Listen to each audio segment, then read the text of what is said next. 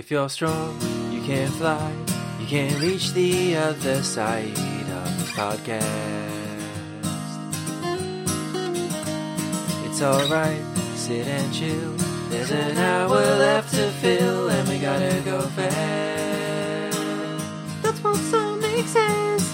GHC, GHC, GHC. Say your nuts and drain no drinkers. GHC, GHC, GHC. Theorists and overthinkers. GHC, GHC. Spinning through this crazy fandom. GHC, GHC, GHC.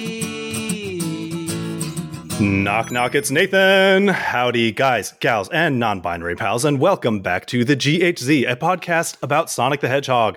On behalf of my three fellow co-hosts, as always, we are so happy you're here. Toot toot Sonic, Joshua. Yeah, I'm feeling pretty good, I suppose. Wouldn't say happy, but you know what? I'm not miserable. Are you ever? And, all right, mate. Just he has a go, didn't he? Yeah, you know, I'm singing the theme tune live every single time. Live, just like Sonic Live, the popular Archie spin-off comic written and illustrated by Daddy Penders. You might have seen it on store shelves. Keep an eye out for it. It's a cracking read. Also hard work on the YouTube channel this week. Yeah, we got a new thing out. It looks great. I made it, so I would say that, wouldn't I? If you haven't already liked and subscribed, give it a go, mate. Go on. It all helps to feed the algorithm.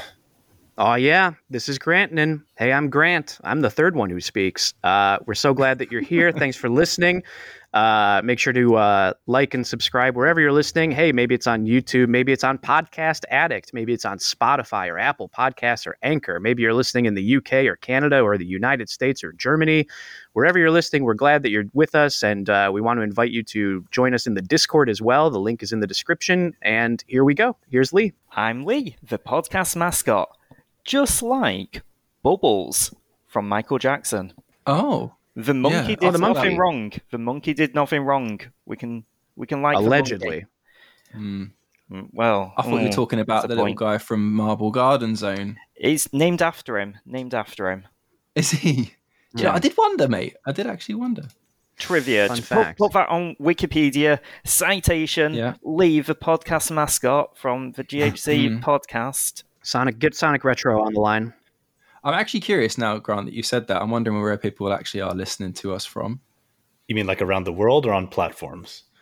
Just like around the world, just like that Daft Punk song.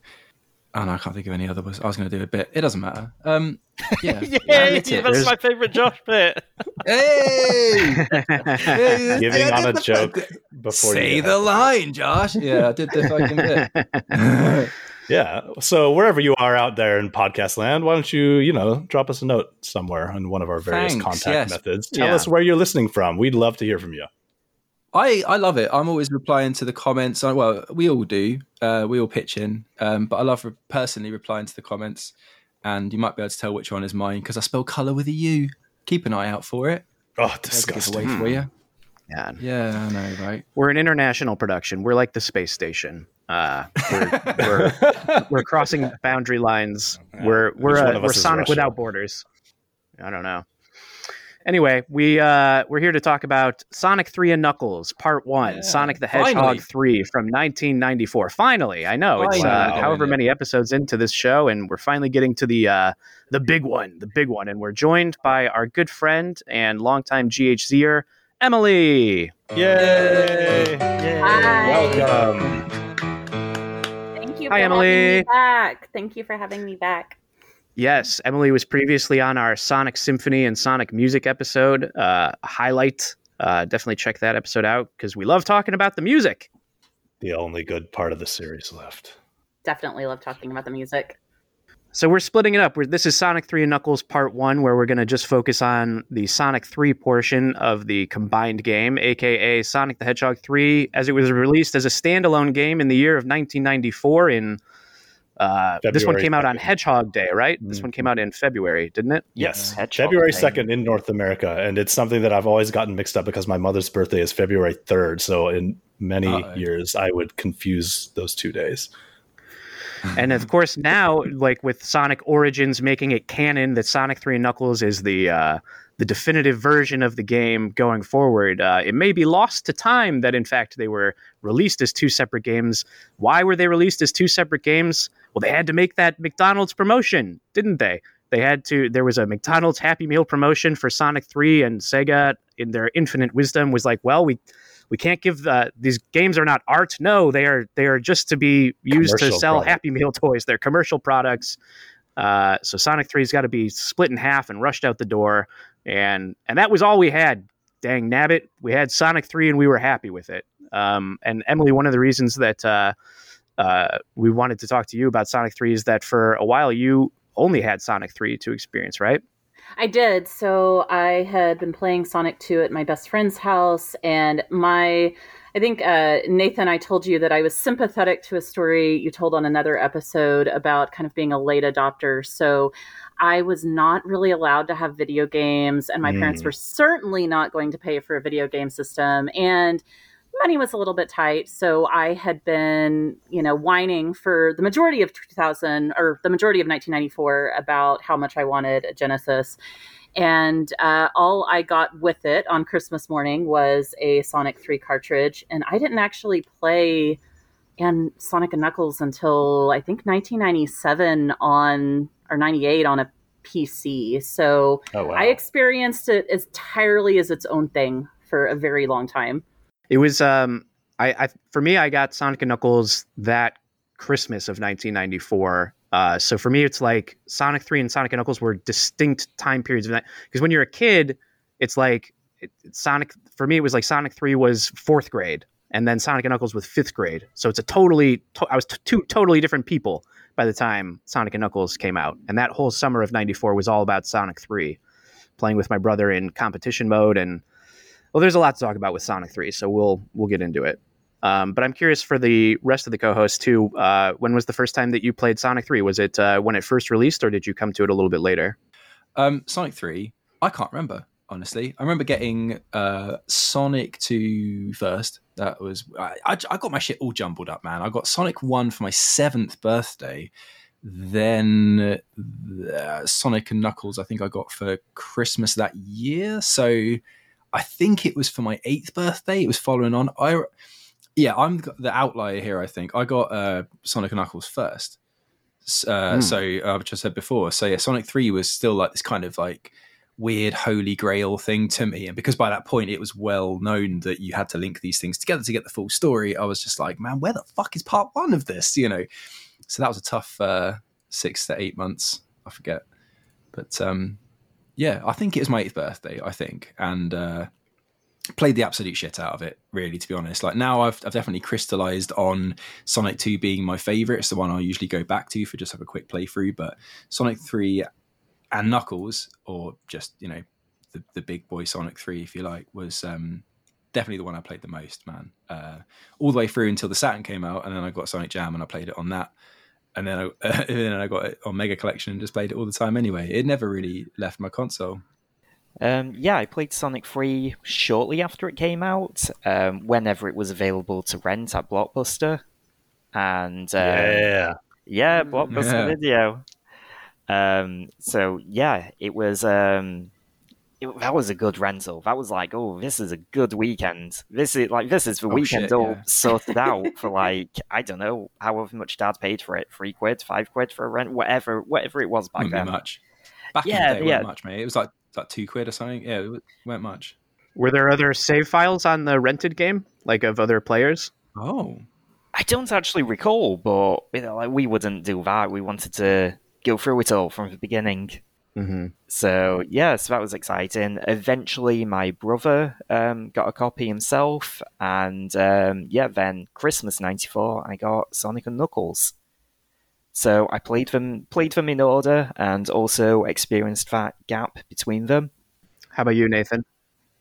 Yes, actually, I have a fairly similar experience. So, well, kind of also related to Emily's previous comments, where I had a very protected childhood, I guess you could put it like that. And I was only allowed to rent an entire video game system for like my birthday. So we weren't even allowed to own video game systems for a time in our childhood. So it would have been my birthday in 1994 when I got to rent a Sega Genesis and play Sonic the Hedgehog 3. So that would have been like right before Sonic and Knuckles came out. So I do remember playing Sonic 3 through this rented copy from Blockbuster as well. And there was a save file beaten on it where it was a cleared save file with all the Chaos Emeralds already, which was awesome because then I could just play through level select and jump around and just do Supersonic through any of them without having to earn it myself. So I remember my brother and I having a lot of fun doing that. And I did play through it myself as well, but I can't remember. I think we might have gotten stuck at that barrel in Carnival Night Zone. So I don't remember if I ever cleared it in one of those weekend rentals. Noobs. The infamous barrel. Yeah, I don't remember if I got stuck at the barrel or not. I do remember that I had one of the rare broken cartridges of Sonic 3 where the save file didn't actually work. It never actually saved your progress. But it was kind of fine because Sonic 3 is a relatively short-ish game, so you could still... I would just play through it over and over and over again. And Sonic 3, for me, was like... I was really into Sonic 2, which I think was the first Sonic game that I played, and then came into Sonic 1. But Sonic 3 was the first one where I was really, really obsessed with it. And replaying the game on Sonic 3 Air before this episode, it's sort of easy to see why this is a game that you can become obsessed with because it's like it's quite different from Sonic 2. Like right from the beginning, it's very different. It's like there's a lot more story in Sonic 3 that's presented to you. Sonic 1 and Sonic 2, there's some story, but it's kind of mostly in the manual, and then you get some story elements at the end of Sonic 2. But Sonic 3 opens with a cutscene, and it's like picking up from the end of Sonic 2. You're seeing Sonic and Tails on the tornado, and they're flying into a new island, and Supersonic's there, and then pow! Here comes Knuckles, this brand new character who can knock out the Chaos Emeralds from Supersonic in one punch, and he's laughing at you. I mean, there's 4 essentially cutscenes in the very first level of the game in Angel Island Zone. You've got the opening, then you see the level transform when the flying machines come in and burn the island. Then you've got the like flying battery that drops bombs. That's like another cutscene. And then of course you've got the cutscene at the end of the level where Knuckles drops you into the second level, which is pronounced High Drosity zone. Thank you, Grant. So there's like an epic quality to the game, like right from the beginning. Like it's grabbing you with like it's grabbing you by the lapels and saying, "This is a story. This is an epic adventure. This is a new type of Sonic," and it's very, very exciting. I do appreciate that all those cutscenes are like about the maximum length that I think I can maybe endure for a Sonic cutscene, which is about 15 seconds or less. I remember my 9-year-old brain being blown even before the game started when Sonic just like flashes into my screen and I'm like, oh, this is like, I think Sonic 3 was the first game I had where I really, because I'd played so much Sonic 2 where even from the beginning I felt like, oh, like the future is coming. Like this is more cool than the thing I just played with, even though it was a shorter game. Yeah, the background of the Sega logo goes black, and then you get the big, like, CG pre-rendered Sonic. And it's like, oh, this is the future. This is. It's not like Toy Story because we don't know what that is yet. It's like Jurassic Park. Yeah, it did feel like, welcome to the next level. Yeah, they were really ramping things up, and Sonic always had that polygon aesthetic that they were trying to go for, try and ape that. I think they lost it a little bit really in the second one, but yeah, it came flying back in. It was like nothing you'd seen, wasn't it? And everything about it just screamed like this is a high quality product. And to know that it was only then half of it, the anticipation was just crazy. Actually, now that I think about it, I think I must have played the game over the summer of 1994, like at a friend's house when I spent the night, because I have this distinct memory of, do you recall having to input that level select or debug so hard? You have this insanely small window to press up, down, up, like as Sonic is jumping towards the screen and before the full title screen appears. It is very difficult to pull off. And I remember watching my friend's older brother like try for maybe half an hour to put this into the game so that we could play around with level select and debug mode. So have any of y'all here been able to like successfully pull this off legitimately? Yes, yes, I could as a not kid. often. No, Yeah, not twice often. ever, I think. So- yeah. It's not just that there's a small window. Like people on the Sonic Retro forums have broken down how it works, and I forget the exact details, but I think it's like there's a small window for each specific input. So it's very easy to fuck up. I don't know why they made it that way. Like you could think, oh, maybe it was just for the devs, but then it's like, well, no, then they wouldn't make it that difficult. I don't know, man. Yeah. And then when you well, devs are just trying to like, oh, we've got to place some fucking items in the levels, right? Get the level select out, and they're just there like, Yeah, deadlines. that's why they had to looming, split like, the game in half because they couldn't finish the game. That's it. They Yeah, kept trying to put in this code. It's like, I can't jump to the second half of this game. Took me 3 days to get this code. Myth, man. But then when you do get to the level select, you're like, oh, I'm not supposed to be here. There's levels that aren't in the game. They're using all the thumbnails from Sonic 2 zones. Like, what's going on, lads? This isn't for us. Then you just like try and leave the Genesis on as long as possible because if you reset the game, right, this code would still stay in. But if you powered it off entirely, then you'd have to start over from scratch and put that damn code back in. Yeah, how will you ever see Ice Cap Zone otherwise? That was also mind-blowing to me as a kid because I think Sonic 3 was the first game I had that had like any kind of a save feature. So I was like, I don't just have to leave the Genesis on overnight. Like I can, like, it will save my. I don't know. For me, that was like again very. The computer remembers where you are. We were impressed by Not a Lot in the 90s, and I was very impressed by that. It's more of an incentive, you know, because for someone like me who I didn't actually have a Mega Drive, my brother did, and it was like, well, as long as I'm allowed to go on it, then I can play. And you know, being able to like, oh, I can only play it for a little bit. I'll come back later, you know, because I didn't see the end of Sonic 2. Well, I saw him do it, but you know, you didn't do it yourself unless you were able to save your progress and get in when he was like at school or whatever, and I was on summer holidays, or you know. So it was nice. It was an incentive to keep going and to actually progress and see the end of the thing.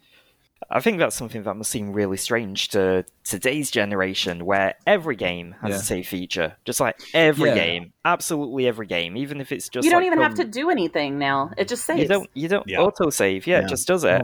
Save. Yeah. Whereas they're spoiled.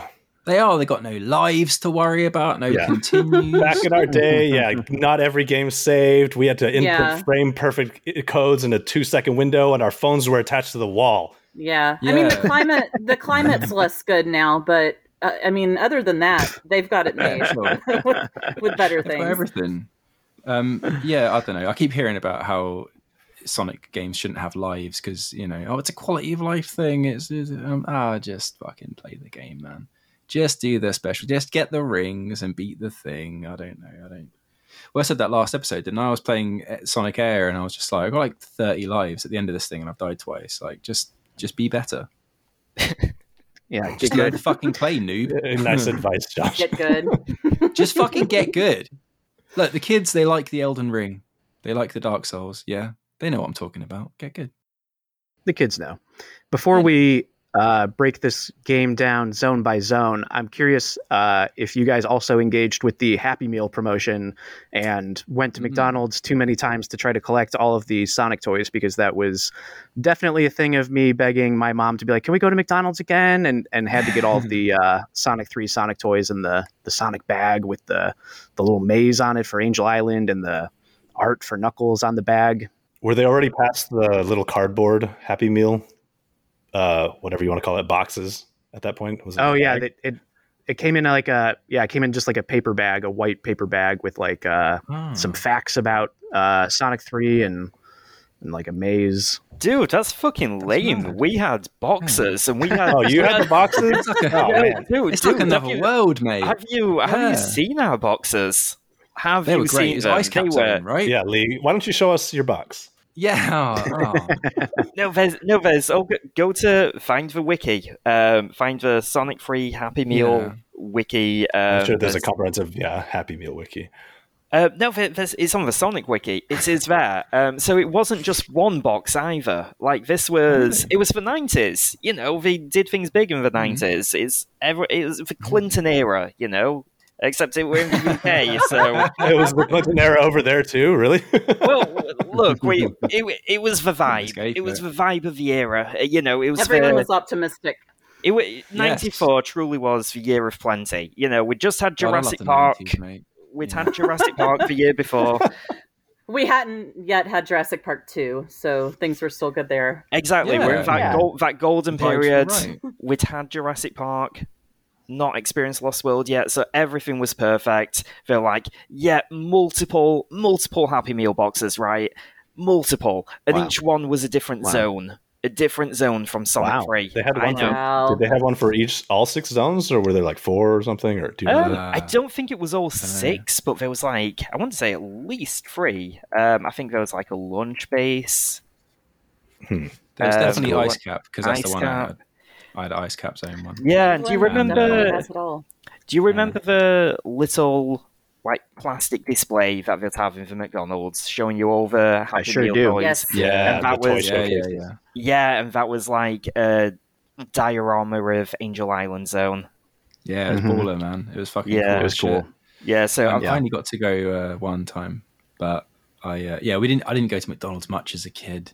Mum and Dad wouldn't allow it because it's unhealthy and all that. But yeah, and they were wrong. They were. No, I mean they were.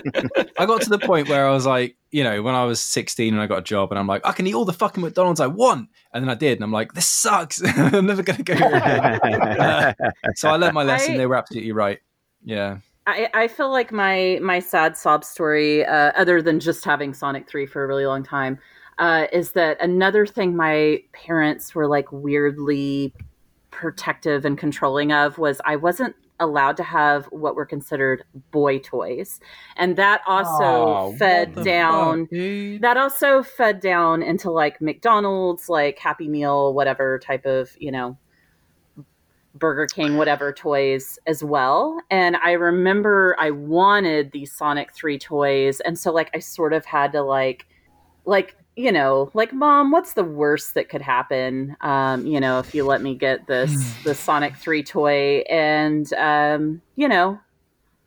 did it work? I think I think I turned out okay, right? But you got the toys and they didn't ruin your life. I got one of the toys, but my mom was definitely like Southern Belle style of like, don't you want a Barbie toy? Wouldn't you like that? And I was like, no, I want this. I want this Sonic toy. You didn't try like the deceit angle and lie about Tails and Knuckles being girls? I should have, but no, it was like that was always a thing. Because a lot of times in the 90s, you would get a boy toy or a girl toy with your Happy Meal. And I was always like, oh, come on. Like, let me have the toy that, because I frequently also wanted the girl toys, but like with this one, I was like, I want this Sonic toy, and it took some convincing on the part of my mom to let me go get it. Wow. These were exciting because there were no Sonic toys at all yet. Like, wanted Sonic toys desperately, but this is all we had. I used to make my own out of Lego. Is that lame? No, now Lego are making their own out of Lego. It's all good, man. Yeah, right? Because this is the thing, the kids they've got the real Sonic Lego. Do you know what I used to do? Is you had the old space one. I forget how to call the shit name. It was around in the 80s. There was like a space one that had like green, translucent kind of... M-Tron? Or it might have actually been, Space Pirates or something, the black team. It was one of the space cool as shit. Blacktron, I think it might have been. That's actually Blacktron and M-Tron. Don't at me, that was the name. Blacktron. And... it had like a green like canopy thing, like it was sort of green and translucent. And if you got 2 of them, I got 2 of them, and I like sticky taped them together to make a giant Chaos Emerald, and made like figures to go. Like Dr. Robotnik had the whole thing, but I kept my McDonald's box, and I kind of like folded it out to make a little shrine thing for the thing. This is all we had. You kids, cute. You don't know what you. Thank you. Yeah, they don't know. I did not have the toys. We had, right? No, man. Because my parents were also very strict on food intake as well, and McDonald's was not something that we went to very often, if ever. But we had some friends from the neighborhood and church, and they had the Sonic toys, and a boy around my age of that family very kindly gave his toys to me because Aww. I had like told him, I was like, oh, I just want to like see the Knuckles toy because I guess I'd never seen Knuckles before that, right? Other than like maybe the commercials and stuff. And I wanted to see what he looked like. And I was telling my friend, I just want to see what Knuckles looks like so I can try and draw him in my notebooks. And then he just like gave me the toy. He's like, oh, you can keep it. Oh my lord. That's a What a nice guy. story. Yeah. So he had the Okay. Sonic toy and the Knuckles toy. So those might still be in a box somewhere at my parents' house. So thank you, John. Did you then want to know what Knuckles' feet looked like? Yes. Yes, That's because he was that in the that start of my cloud thing. foot fetish. So as a 10-year-old, I was never able to see Knuckles' feet. God, that explains everything. Yeah. Yeah. The mystery of it. The Sonic toy, I remember he had that like American Mohawk ass thing. I never had it. My friend had it, and I was like, "Oh, come on, man! Like, trade me a thing." And he never did. The son of a bitch. Fair enough. And but you guys had a different Tails. Is that right? Like Eggman was the same. All the other ones are the same, but Tails, we had two different figures, right? I thought there was like a couple versions. Yeah, I did not have that toy, so I'm not familiar. But I thought it was like one of those little helicopter things, Yeah, right? Like a string. Tails was the worst one Forward? because it was just like a sticker on like a thin piece of plastic, and then the helicopter tails. But like he was just like a sticker on a flat piece of plastic, so it wasn't that good. Yeah, it wasn't like a molded. Yeah, then that was like too dangerous for Europe, and maybe they even changed it in America later. They're like, no, because it was like a dragonflies. There's a reference for the kids. Yeah, Right. It was like a dragonflies. Wait, so You'll shoot your eye out.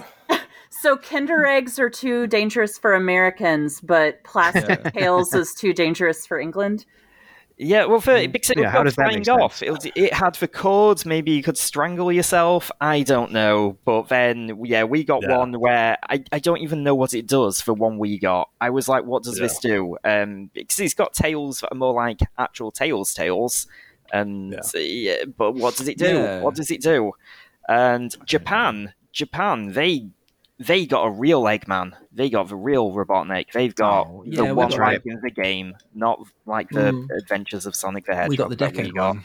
Yeah. Literally a decade. You know, The Conehead version. Yeah, lame. I want the Japanese one. I always see them on Yahoo auctions, and they're pretty cheap.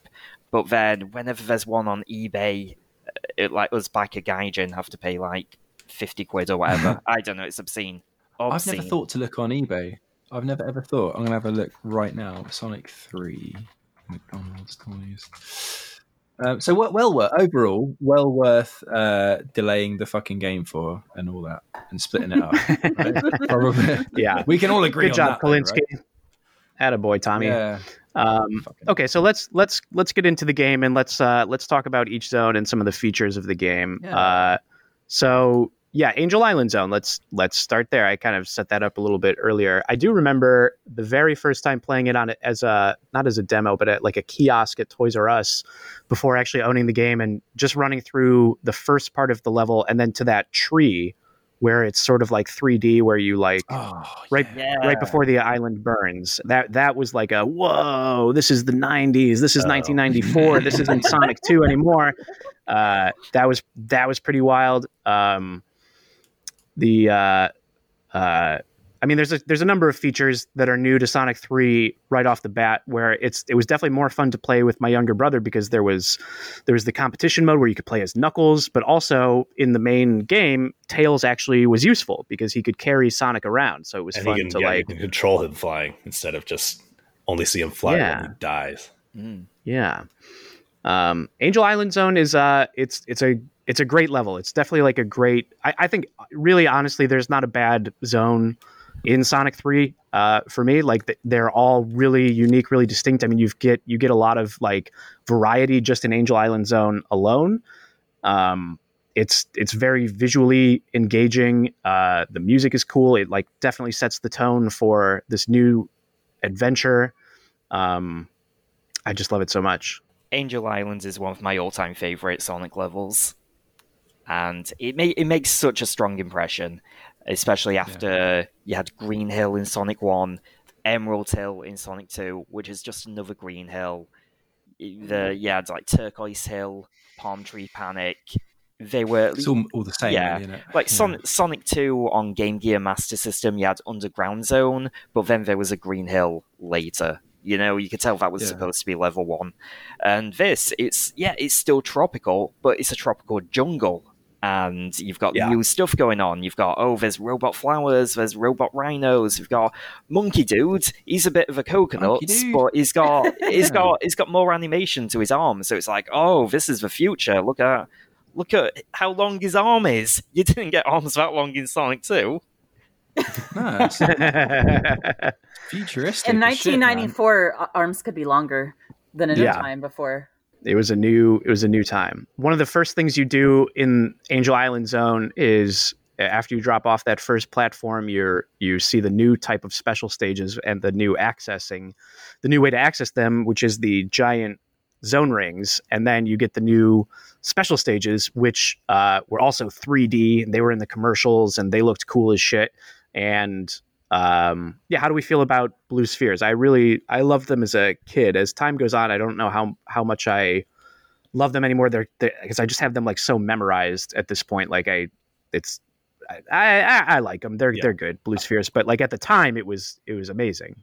I think I mentioned on a previous episode about my experience of like learning to love Blue Spheres as an adult, because I don't think I ever really cared for them too much when Sonic 3 came out. I wasn't very good at them, and I don't think I enjoyed the experience of playing them. So that's why I was so thankful to have that completed Supersonic save file on my rented copy from Blockbuster. So it saved me the work of having to do it or accomplishing something that I might not have been capable of doing at that age in my life. But yeah, I mean, I think they're fine. I think it's a cool little minigame. I did want to go back and mention that my slightly hot take, or actually, I guess I'll commit to saying this. I think Angel Island Zone is my favorite first level in a Sonic game. I'm with you. Okay. I'm with you. Yeah. Because it does make such a strong impression on this. And if you hadn't played Sonic CD as well, like seeing the friendly tropical level 1 get fucked up and burnt to a crisp and turn into like a bad future right in front of you. Well, that was that was unprecedented as well. It's so dramatic because we hadn't seen that in. I mean, Sonic CD with its time travel, but we hadn't seen a level change like that.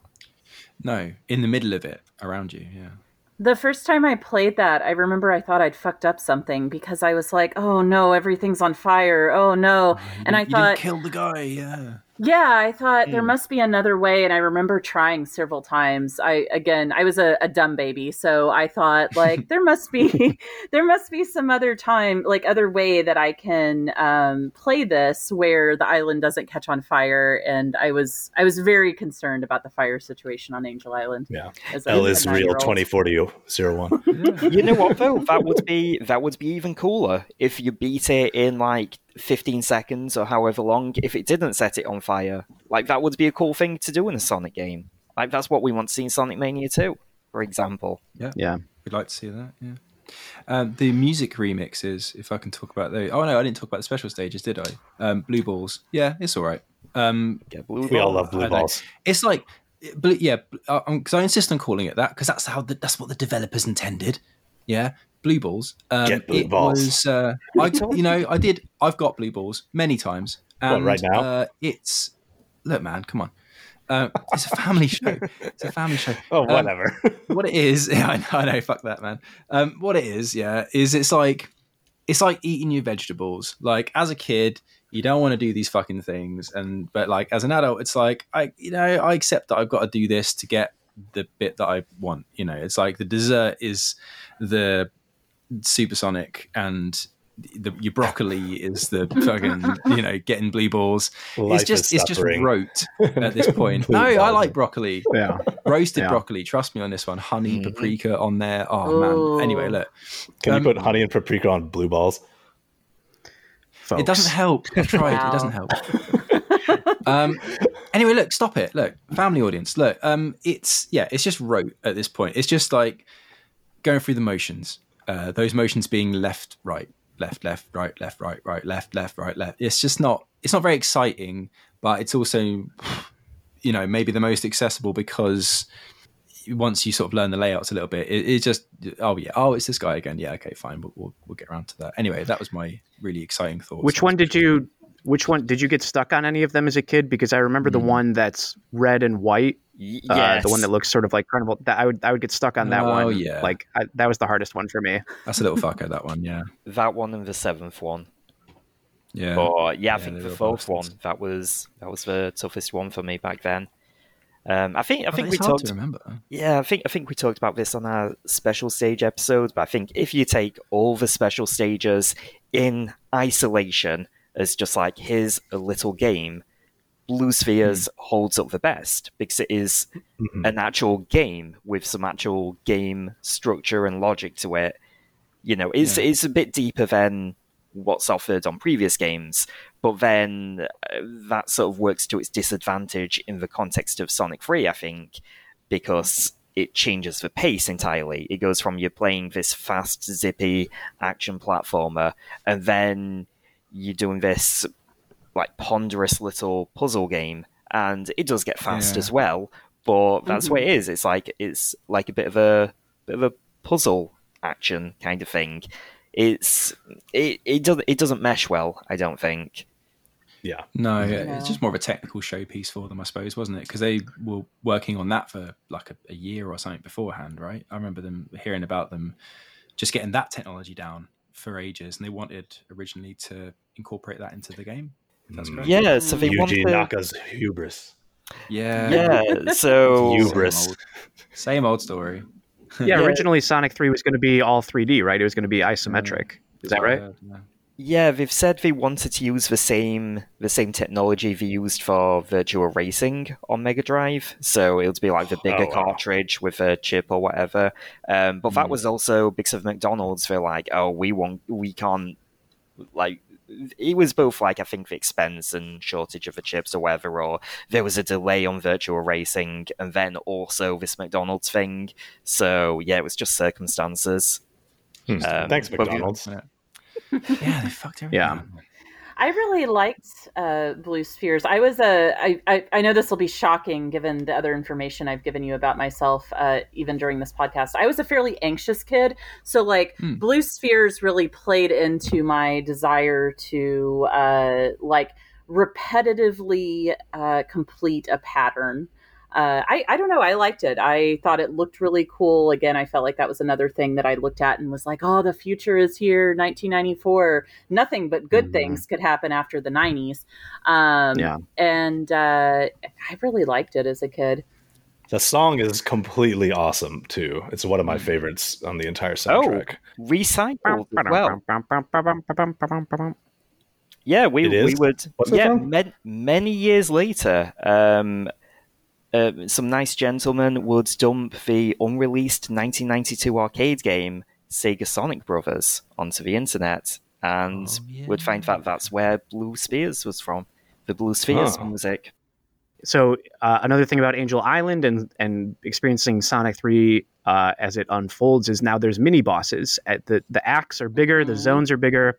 There's mini bosses, and the mini boss theme has samples in it, which was cool as shit. It was so cool. They've got words in it. They've got words on the Mega Drive game. It was the future, man. It's futuristic. It's futuristic as fuck. Come on. I mean, the words were like, "Come on," and and and then in Launch Base, go, and I was like, I don't want to hear any other words in a Sonic game. I don't want to hear anyone talking. I just want to hear them going, "Go, come on, yeah!" Like that's all I need. Just a little bit of encouragement. That's all I'm looking for. Come on.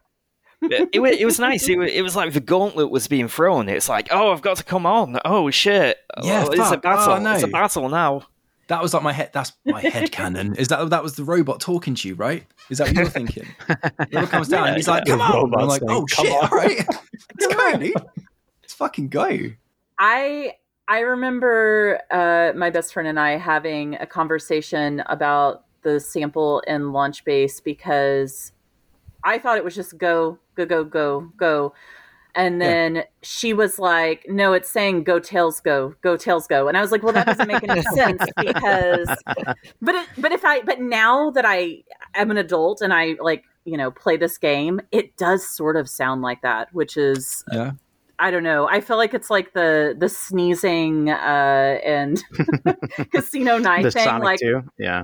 In a previous episode, Nathan described hearing this sound effect as a sneeze. Gesundheit. Again, these are the things you had to entertain yourself with in the 90s. Figuring out voice samples. Well, we didn't have the internet. We had to, we just had all these like urban legends circulating, like these playground. We had to make up fucking facts urban for legends. ourselves. Yeah, like Knuckles being a girl because he was pink. I'm there like in this playground, like he's fucking magenta, like, shaking this kid like by the cuffs, like you fucking. Yeah, I wasn't an angry kid. Sure, Josh. Yeah. Speaking of the music, sure. I'll say this: I think the title screen music and the Invincibility song in Sonic 3 are far better than the ones in Sonic and Knuckles. Yes, or I prefer them. Okay. They're much more energetic. Yeah. Agreed. The Invincibility, the mini boss, like the credits, it's all good. Like all the Sonic 3 exclusive. Though. Yeah, well, look, very repetitive, but yeah, it's bad. It's bad for Supersonic. It's fine as an Invincibility jingle. Yeah, that's all good. And speaking of jingles, I was going to give a shout out to my man Alex Yard and Knuckles because I just watched his theory of Angel Island music the other day. And I was going to say that the new thing that they introduced as well was remixes of the music in the levels, right? And it wasn't like completely fucking remix. It was just like, in the case of Angel Island Zone, for example, it was just like it turns a lot of the chords or the notes from like major to minor in certain points, just so it's like the same melody, but it just throws you off a little bit. It just, putting things in the minor key is just like a classic way of making it sound like a bum out, basically. And it is a bum out because everything's ruined and it's on fire. And it was nice to have the music, always kind of setting the scene anyway. And then now also they could have the remixes to kind of change up the flavor a little bit and show like a progression. So it wouldn't just be the visuals that would change, or you'd go from outside to inside, or things would be set on fire, or the season would change like in Mushroom Hill Zone, but also the music would be there to accommodate and also reflect that. Other interesting things that happen to you as a player in Angel Island Zone is you experience that Sonic has a new ability, the Insta Shield, which took a long time for me to figure out how to use properly as a kid, but now I love it so much. It's great. I've only just got it. I didn't think about like, because in terms of, because I read the Archie books as a kid as well as, the better ones. But he uses it to like, shoot a projectile back at a baddie. So I was like, oh, sweet, I can do that. And I always fucked it up. And it wasn't really until Ken Penders lied to you. Ken Penders fucked me. Oh, wait, no. Oh, what? Whoa. Save that clip. I know. He's going to take me to fucking now. Jesus. But you can use it to like extend your range. That's the whole bit. Mm-hmm. So like in Casino Night Zone, Carnival Night Zone, the other night is it much easier instantly. So is Hydro City Zone is just going to repeat that for the non-believers. Do you want just like a minute much of all easier. Of us saying Hydro City instead of Hydro City, just so you could feel it's better? A city and it's full of water. It's Hydro City. And hydrosity is not a word. It's not a word. The most compelling it's not a word. That is the only argument. If we're gonna if we boil it down to just one fucking thing, there's only one argument. Let's look at all of the other level names in the whole fucking series, and they're all words because I shouldn't have to explain it. Why is this now a thing? It's like this Berenstain Bears shit all over again. I feel like I'm losing my fucking mind. Like I'm in I tripped and fell into another fucking dimension or something. Josh, oh my God. Josh, no one's arguing with you. We're worried about you. Not here. Not here, they're not. But printed a letter here that I'm prepared to read to you, Josh. Thank you. Your Hydro City opinions have affected my life in the following ways. Yes. Oh no. We're all on besides Hydro City, right? I'm sorry. Yeah, Hydro. It's Hydro. I always thought it was Hydro City as a kid. Yeah, same. I thought maybe that the Hydrosity people had like an argument, but then I think it's pretty definitive that it's Hydro City. Yeah, I never Hydrosity's not a word. Thought of Hydrosity until I saw it on the internet many years later, and I was just like, that's dumb. It's completely dumb. I will literally have a fist fight. If anyone comes to me now, oh my God. I'll give you my address. Come round and we'll come talk to Hydro about City it. Zone if you want your ass kicked. I'll be in Act 2, bro. I'll be waiting in Eggman's ship. What? Come say something. Every new time Josh talks, it just escalates in tension like another notch. The next time Josh talks, it's just going to be like, my shirt's off. Let's fucking go. Here's my address. And I've just got Hydro City just written on my chest in just like blue pen. Like 2 separate words. Like, fucking go. I'm sorry. Anyway, you got Hydro on one fist and City on the other. Yeah. Come meet Hydro City. Hey, all right, look, I'm sorry. We're getting off topic. I apologize. We're going to go through this stage by stage. So we've talked about Angel Island. So maybe we should talk about Hydro City. I did want to bring up that there's the elemental shields, which you first experience in Angel Island Zone. You get all three. You get the electricity shield, the flame shield, the bubble shield. I love the elemental shields. Oh, yes. So absolute shame that didn't become like it sucks. A standard. I wish that had just become like the standard Sonic power set going forward, and maybe even like add a few more here and there. But then they had to just keep changing it up every goddamn game or whatever. Yeah, giving him shields, I think, is the best way around it, right? Because it's just like it's a temporary thing. You have to work to keep it. That's what's interesting. It changes your play style. It makes you look for different. Oh shit! I've got an electric shield. Don't go in the water. Think about where you're going to go. If it's Sonic Adventure 2 where you just put on a fucking wristband or whatever and it's like, oh, I can bounce now. It's not as compelling, I don't think. It's kind of cool to have the immediacy of it, like get the thing, try and keep it. It kind of calls to mind the, keep 50 rings till the end of the stage to activate the special stage. It's not necessary, but it's a different play style. And just like the utility you get from each of them is cool. Yeah, sorry, go ahead. Yeah, they're all really satisfying actions. Like doing the little fireball dash across the screen, that's a satisfying action. And it doesn't feel stiff. It's not just like, boom, I'm going forwards at a 90-degree angle. There's like, it's not arced, but you know what I mean? It just doesn't feel stiff. It feels you can like use it to like build up speed. Yeah, it's like a very organic part of the moveset. And I think like that ching sound when you double jump with the lightning shield is like one of my favorite sound effects in the entire series. Satisfying. And the bubble shield is always the bubble sound. Wow. I love that sound. Wonderful. And it's great to not have to drown in Hydro City. Yes. It's lovely that you can. Buddy. Yeah.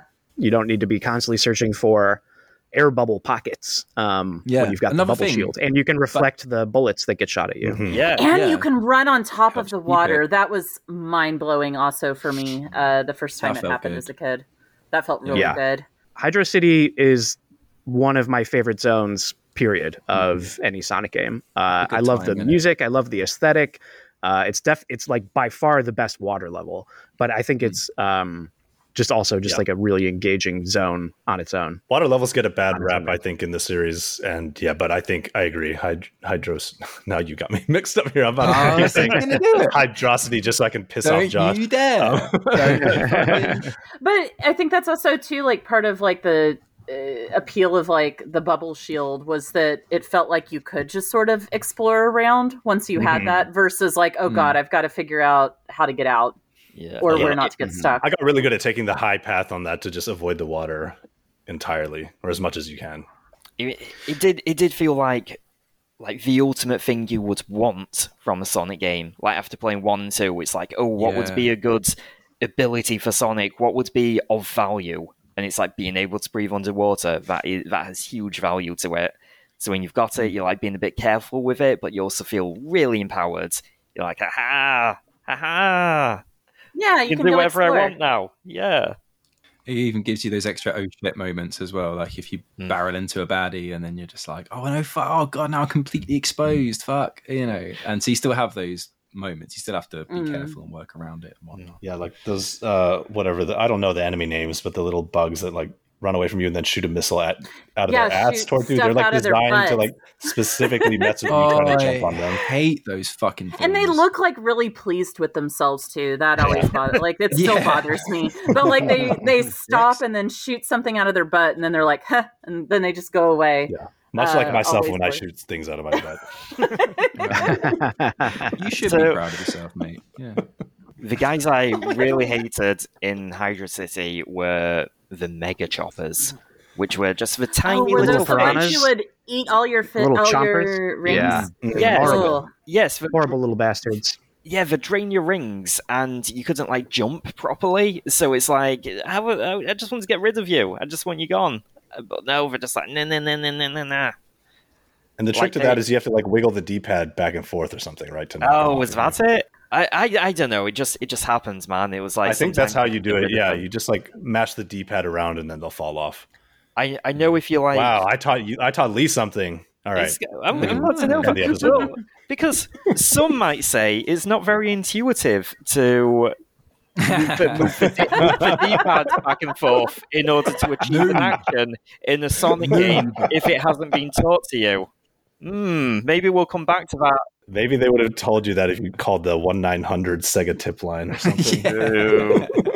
900, that costs money. Yeah, you remember those? Oh yeah, I guess kids wouldn't. Yeah, back then you could call a 1-900 number and then pay money per minute on your mom and dad's credit card to have some teenage nerd tell you to, get good. I would legitimately dial that number, not even for the tips, just to be able to hear a voice talk about Sonic. Yeah, like just the pre-recorded thing.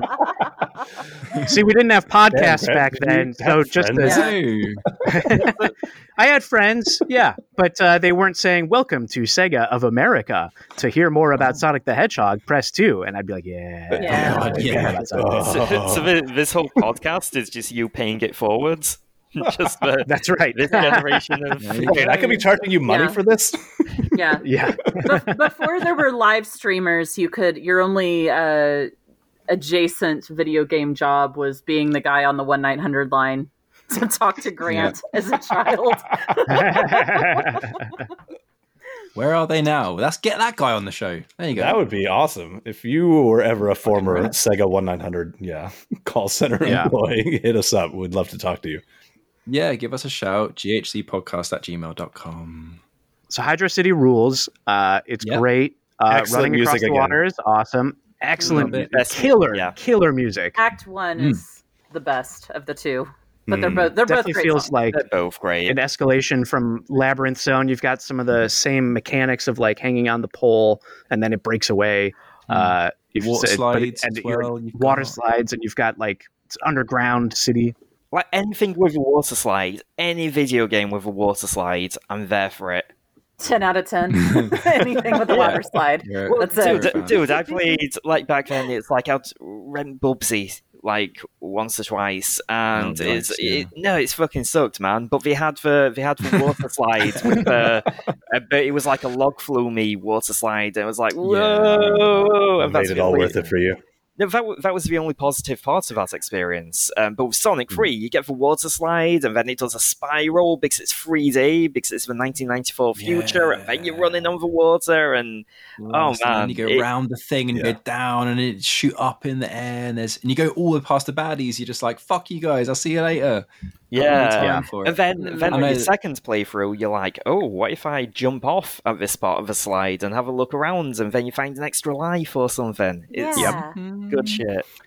Yeah. Can I talk about Sonic 3 rewards the exploration quite a bit. Sorry, yes, you can talk about. Yes. Thank you. I just want to talk about the lore implications afforded to us in Hydro City Zone as well. And you shoot right up to the top and you see the little statues of Sonic. Is it Sonic? Yes. Is it? Who's that? Yeah. Who's that mysterious character?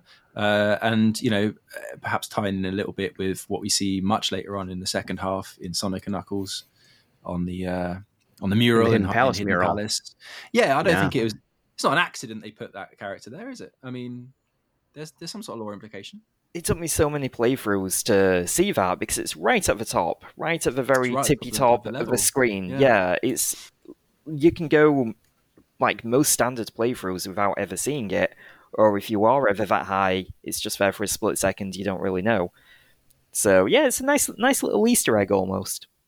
One thing I like at the beginning of the zone is, like you enter the zone by falling. And so if you hold right, you can, shortcut your way to the upper path without falling into the water if you know that little trick. And actually leading up to that, at the very end of Angel Island Zone, right after you beat the boss of Act 2, and then you encounter Knuckles on the bridge. I'm sure a lot of other folks are familiar with this, but you can like mash the jump button as Knuckles presses the button to drop you down, and you can actually jump off of the bridge before it drops you. and then goof off on that little platform there for a long time, or until you decide you're ready to go. And you can actually use tails to like fly you up on top of the floating egg capsule at the end of the level where you release the animals from. You can like fly up onto the top of that thing and then fly over and above an invisible barrier where Knuckles is standing there laughing, and then like stand next to him. So I used to do that a lot as a kid with my siblings, and we were just like laughing. It's like, Knuckles thinks he tricked us, but guess what? He's the dummy.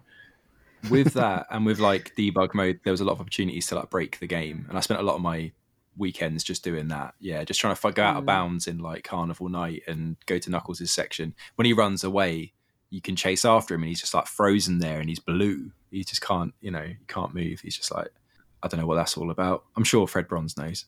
We could ask him. Do you know what? Actually, while I've been talking about all this, I've been looking up the metrics for people who listen to or watch or whichever GHC podcast on YouTube, and 0.1% is Portugal. Fred? I reckon that's Fred. Yeah, So Fred. Fred. Hey, Fred. Fred? Thanks, mate. Maybe it's someone. It could be someone else. Maybe he's got his VPN on. Maybe that's it. Yeah. Well, we have got 0.1% in United Arab Emirates. So there you go. Peru, Israel, Poland. Yeah, we're a fucking... Wow, I've heard of some of those places. Oh, for God's sake. Americans, am I right? Anyway, sorry. So I'm sorry. the Act 1 boss in Hydro City is pretty challenging. Yeah, he's a fucker. You gotta spin dash around and try not to drown, assuming you don't have a bubble shield, as the little robot keeps circling around under the surface of where you're at.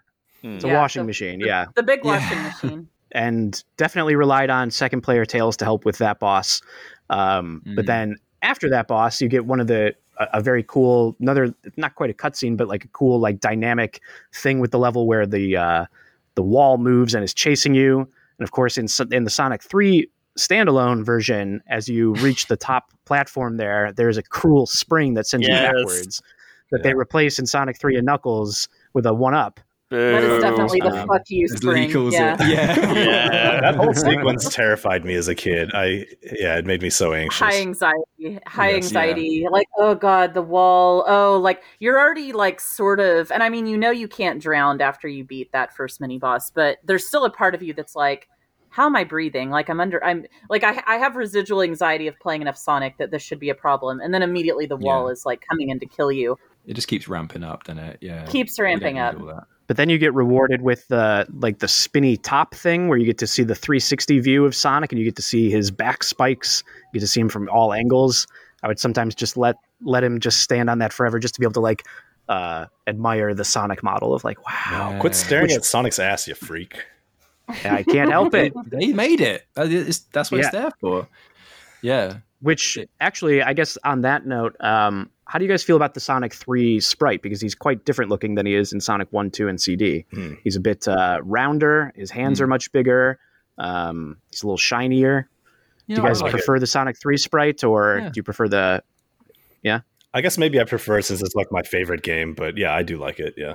Yeah, I like it. I like it suits the game, doesn't it? Yeah, I like that 3/4 view to it rather than just like the flat Sonic 1 side profile. The side profile. It just made it gives it like a little bit more dimension. What's the word? Yeah, it gives it the illusion of 3-dimensionality, which we see a lot of in Sonic 3. Like we were just saying, the spiraling water slides and all that. So yeah, I like it. It's a bit too cutesy, a bit too round, but it's all right. Yeah.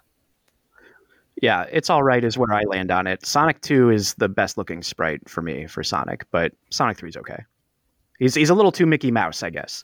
And I don't love it quite as much as Sonic 2. But yeah, it's fine. I mean, it's consistent at least. It suits the overall art style. If the whole vibe of it felt very consistent, and Sonic 1 does as well. I think Sonic 2 suffers a little bit because the teams were a little bit fractured. Art-wise, it's just a little bit all over the map, and reusing the sprites from Sonic 1 and editing them slightly, whereas this kind of, I don't know, you didn't have any missing sprites. Everything looked great and felt great. And actually, you probably do. Fred, I don't know. I'm sorry, mate. I'm sure there is something missing. Like Super Sonic's probably missing one of the sprites in it, but like, it's okay. I don't know. It's fit for purpose.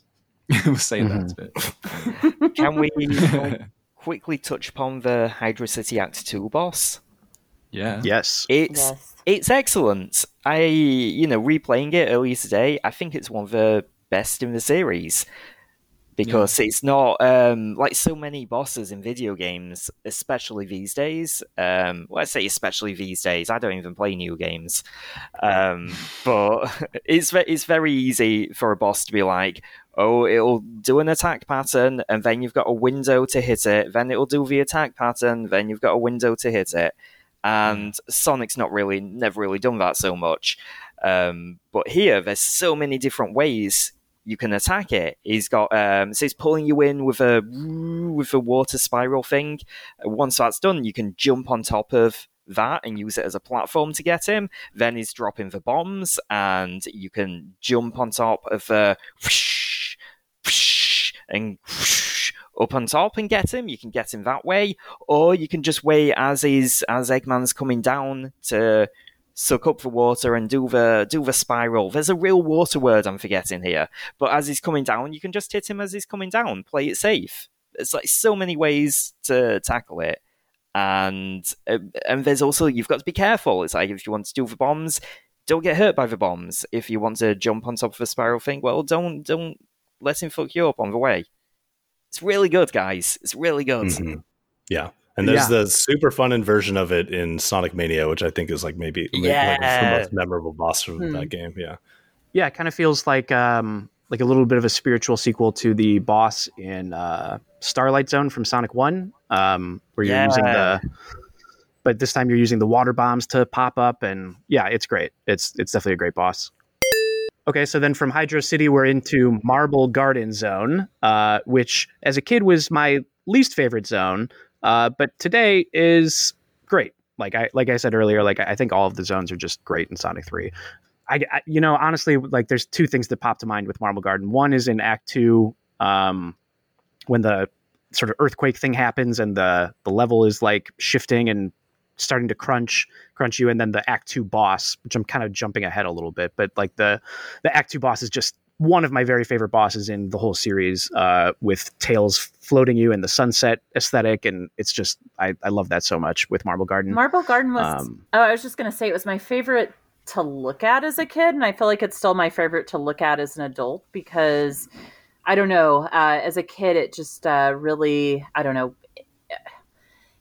sparked my imagination, that it seemed like it was like these mountains and there are these like big rock ruins and all of these other things. And I still, maybe it's because I come from a flat place, but I just thought it was really cool to look at. And I still feel that way. Like I like that everything's sort of on a diagonal through a lot of those levels. I like the trees with the like dancing peaches or whatever they are. Oh yeah, little orange things. Yeah, Sonic oranges. Sonic oranges. Yes, we're finally. Yeah, they are. They foreshadowed it the entire time. God, I should have put that in the fucking thumbnail. Oh. The fake spikes are fun in Marble Garden. Oh yes, I love those. Yeah, it's a lot of fun. They're always doing things to just like cool. switch it up. Yeah, all that like weird technology. Because I was playing it the other night when I was playing Air and you lot were watching, and we're just saying that like all this history that's implied, all this strange technology. It feels like all these weird old myths that you hear about with like Atlantis, some ancient civilization, but they're supposed to have had like magic technology and all this other like futuristic stuff. Or maybe that was just a Disney movie, I don't know. But it had that kind of vibe. Yeah, it was just like, what are these little tops? Is that how Knuckles' people got around the place? Like what are all these strange structures? And I also like appreciate how you come blasting out of Hydro City into Marble Garden, and it feels like the ruins that are above, like Hydro City is the flooded lower part of that same city, and Marble Garden is maybe the upper part of the city or the same sort of, settlement or whatever. Yeah, I think, I really like all that implicit lore like you're mentioning. And I think maybe that might be one of the things I appreciate most about this game and Sonic and Knuckles before they went hog wild with making everything explicit lore and get way too bogged down by all those details. But yeah, like you say, I mean, each level has like cool new gimmicks. Like it just feels like there's tons of ideas in Sonic 3. Not to say that it doesn't feel like there's tons of ideas in Sonic 1 and Sonic 2. It does, but Sonic 3 just feels escalated, where it's like, there's a very new mechanic in each one. They have a very strong identity, don't they? That like if you stripped all the art and the music out of it, you'd still know which zone you were playing based on the actual geography of the stage and the gimmicks within it and how you traverse through that stage.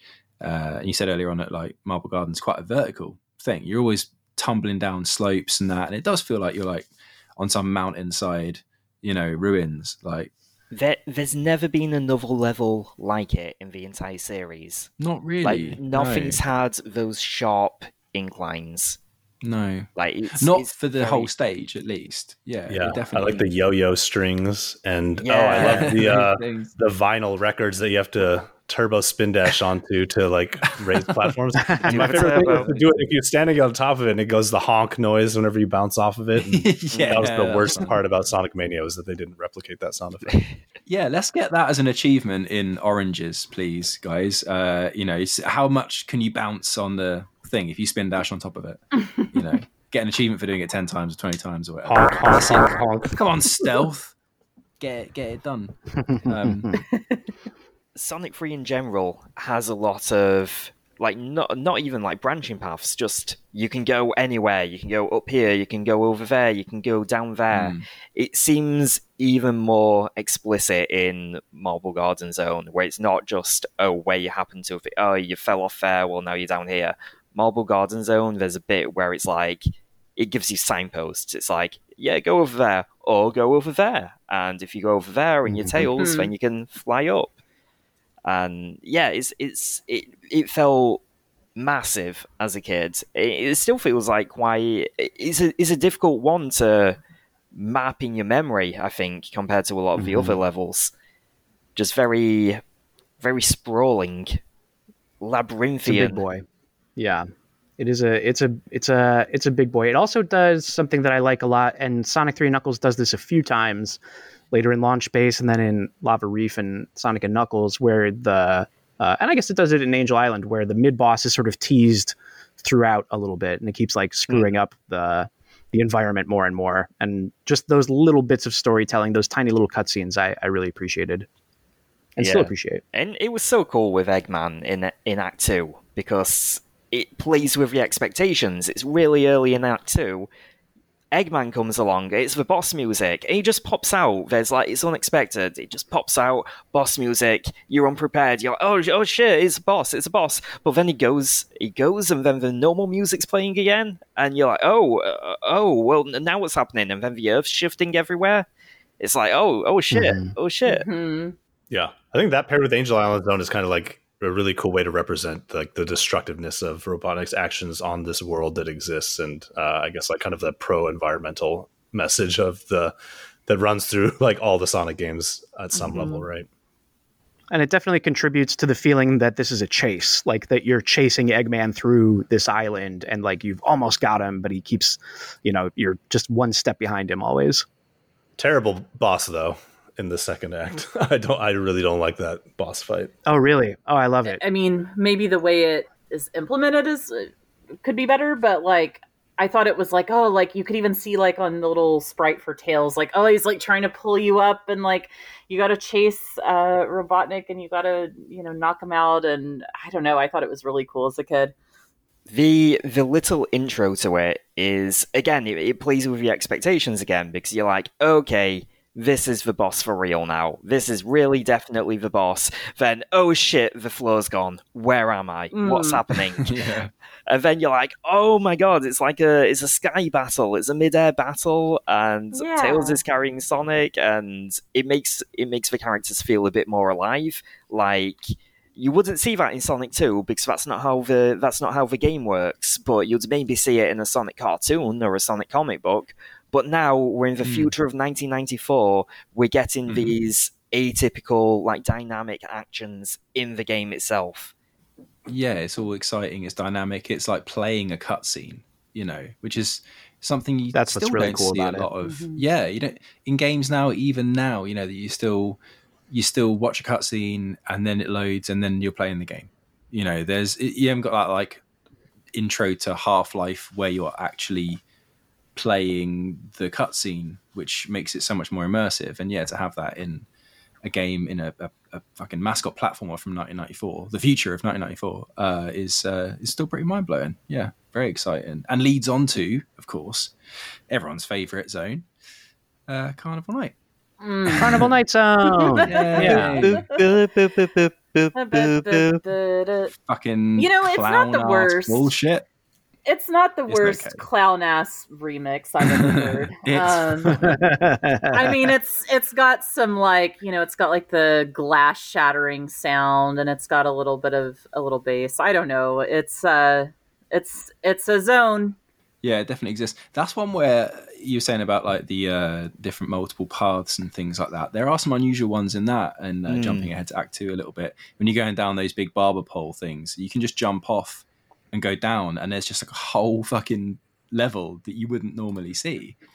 In general, these zones were absolutely huge, and there was a lot of exploration you could get away with in that 10 minutes, Yeah, I spent a lot of times exploring the inside of walls because my main memory of Carnival Night was, I don't know if it's just the way I was playing it or what, but I frequently got the you are stuck in a wall and are going to die in a wall glitch, which was less fun. One of Robotnik's nefarious traps. Yeah, these fucking traps. I think Carnival Night Zone might be my least favorite level in the game now that I'm thinking about it. Like, I don't think it's a very good level. Yeah. I don't dislike it. It's still a Sonic level from the peak Sonic era, but it's my least favorite in Sonic 3.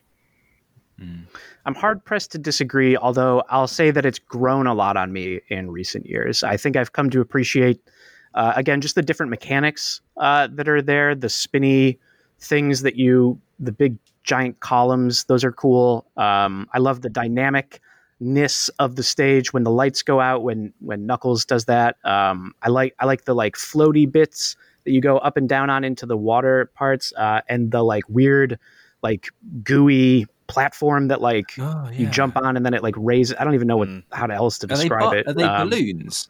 I like that. I thought they're supposed to be balloons. And the balloons also. I always interpreted that platform as like lava, because like when you stand on it, it heats up, right? And then when you jump the heat rises. The platforms are balloon. They're balloons underneath. They're balloons. Yeah, they're balloons. Because it goes. Wow, I got to go back and play it again. Out. I always thought it was like lava. No, it's not. Why would it be lava in a carnival? I don't know. It was just like the thing that my child mind defaulted to, and I've never challenged this in the whatever how many years, 20, almost 30 years since. Oh my god, we're shattering paradigms tonight. That is, they're balloons. I like the actual balloons. I like the actual balloons in this level. I less so also liked the bumpers that continuously bang you into things, but balloons fine. Okay, Bumpers not fine. So question for everyone. So this is not just Sonic 3, but Sonic 3 and Knuckles' answer to both Spring Yard Zone and Casino Night Zone. It is like that kind of level. It's not the exact same, like all three of them are different, but does anyone like Carnival Night as much as Spring Yard or Casino Night? Casino Night's the best. Casino Night is the best. Casino Night's great. But Carnival, I think Carnival Night gets just sort of a bad rap. Maybe it's the barrel, or maybe it's just because it's like it's right before Ice Cap, and Ice Cap is maybe like the peak level in the game. But it's I don't know. Like I said, like the mechanics that are there are unique and interesting, and they're very. It's just very playable. I admit as a kid it was not my favorite, but as time has gone on in my replays, I just kind of look at it now through the lens of like. Just more of an appreciation lens. The barrel alone should be an unforgivable faux pas or error, whatever you want to call it. It's like, I mean, now that we all have the hindsight of knowing how to engage with this thing, right? But as a kid, without, the internet or anybody to tell me what to do, I remember spending a long time with my brother trying to just like jump up and down on it or use supersonic to try and get past it or whatever, and was never able to get around it. And it's bullshit. They should have actually taught you how to use it or engage with the mechanics properly in the game. And I think that, yeah, it's not good at all. Yeah, just having some up and down arrows would have been good. Like that would have been on the wall right there. Okay. Here's my take on it. When you jump on one of those, it bobs down a little. It has that momentum, that inertia, right, when you jump on it. So it's like, okay, this is reacting to the physics of Sonic jumping up and down, right? And it's like, yeah, that's a very Sonic-y thing. But then it's also reacting to up and down on the D-pad. No, it can't be both. Like, if these were completely static things and you were trapped in that room and it didn't bob up and down when you jumped on it, you'd be like, oh, what do I do? Press all the buttons. Oh, it's reacting to up and down. Then you'd figure it out. It's the fact that it's both. It should not be both. Because like you would never, I was never able to discover that it reacted at all to up and down, right? Because I was like jumping on it the whole time, and I thought like any influence of motion on this thing was just happening because of the jumping physics or whatever, right? Yeah, it's very poorly. I mean, it's maybe designed fine, but it's very poorly communicated to the player, like how to engage with this thing. I wasn't confused by the barrel, but I do wish that Carnival Night had more like little carnival references in it, because I think like Casino Night, like you could play the slots in Casino Night. That was all kinds of sinful and exciting for a young me. I was going to the casino. Your parents didn't take that away from you if they saw it. No, I mean, I didn't play Sonic 2 in front of them. It would have been removed. What kind of carnival sins would you have liked in Sonic 3? I mean, there's lots of stereotypical carnival things you could do. You could try to shoot at something. You could try to like pick up something. I come from a place with a state fair, and I could name many carnival activities that one could do. Should be able to stand in line for 4 hours for fried butter. Yeah, I want to spend 20 tickets on a Ferris wheel. That's what I want to do. I was just going to say, it would have been cool to have some sort of Ferris wheel thing in there. That would have made it feel more carnival-ish. And yeah, some like carnival-y mini-games. Maybe, right? What's in the background? Yeah. They have a Ferris wheel? I think so. So my mind is conjuring. It's just mountains and lights, isn't it? It's nothing really going on. Balloon Park in competition mode that has all of it, like the Ferris wheel and the more actual carnival-y stuff going on. Yeah. But yeah, that's Sonic could show his livestock. There could be all sorts of stuff. There you go. But no, that's a good point, because you've got the cannons. Why isn't there a shoot the targets kind of thing? Like you're in a cannon, it's like, better fire at the right time, like a bit of a Yoshi's Island. Speaking of cannons, my head canon is that it's not a real carnival, because why would Robotnik just build a carnival for no reason? It's well silly. And I mean, you could go off the Fleetway or whichever nonsense of, he's just getting the animals get distracted and then he's going to turn into a robot. I think it's all just a factory, but just in disguise. There's a reason there's not like actual rides. It's because it's just machinery and factory what stuff. What indication is there ever that it's painted it up like a carnival? Something. Because I don't know, maybe it's making balloons. I don't know. Maybe it brings money to the local economy. Where else are the balloons coming from, There's a line in at the end of the Archie run, when they did like the adaptations of the Mega Drive games, there's a line that Ian Flynn gives Eggman where he describes Carnival Night Zone as being tactically crucial or tactically important to his plans on Angel Island, which is my headcanon, which I like a lot, that he's like, he absolutely needs to have a carnival in order to relaunch the Death Egg. Because he's just a frivolous man. Helium is a depleting resource, and Sonic's just wasting it by popping all these balloons. My one criticism of Carnival Night is that I don't love either of the bosses, the Act 1 boss or the Act 2 boss. They're both a little... it's pretty weak, isn't it? They're just not my favorite, I guess. I'm struggling to even remember what either of them are now, actually, now that I'm thinking about it. Yeah, so Act 1 is the... I don't even fucking know what it is, but it's got like a little drilly spike that shoots off, dildo. And and it may as well be. It is. It's a fucking machine. Yeah, so you've got these blocks underneath you, and the spiky thing destroys the blocks. Oh, that thing, that's right. Yeah, and you've got to it plays hit breakout, and you've got to fucking avoid it. Yeah, that's what it is. It's a breakout. Yeah. So you've got to hit the robot, and then that opens up the innards, electric innards, and then extends the shaft. And then you've got to make it so the spike thing sort of like ricochets back into him. I think it's a neat idea. It sounds is it okay? Yeah, is it as fun as it sounded on paper? Probably not, but I like that they tried something new, and it's intuitive. It's fun to ride the little spinning top thing and see avoid damage. Yeah, they always give you that little bit extra, that like, oh, I can do it this way, or I can do it that way. Act 2, that boss fucking sucks, man. It's like opposite. It's the exact opposite of Hydra City Act 2 boss. It's a crap Hydra City, isn't it? It's just a crap Hydra City. I mean, he drops the gravity ball, right? And you get pulled up in electricity. Yeah. Yeah, but you don't. Yeah, you don't have all these options of how to take him down. It really is a stop and wait one. There's nothing else to do. Just stop and wait. And he's got the things on the side, so you've got to jump right on top. So you've got to do it several times. It sucks, man. It really sucks. Yeah. And they've literally had you over the barrel for the whole fucking of Act 2. And then you get to the end and you've got to wait around for this dickhead for his balls to drop. It's such a pain. Yeah, you're looking at the clock and it's like, oh no, 9 minutes, 22 seconds. Yeah, come drop your fucking ball. Unless you have the Insta Shield. Yeah.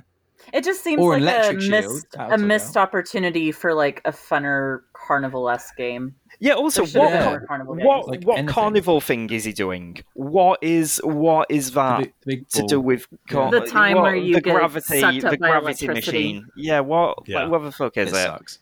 They could have done something conceptually like that, but like with the hammer where you hit the weight to try and like move the weight up. Hit him up there. See there.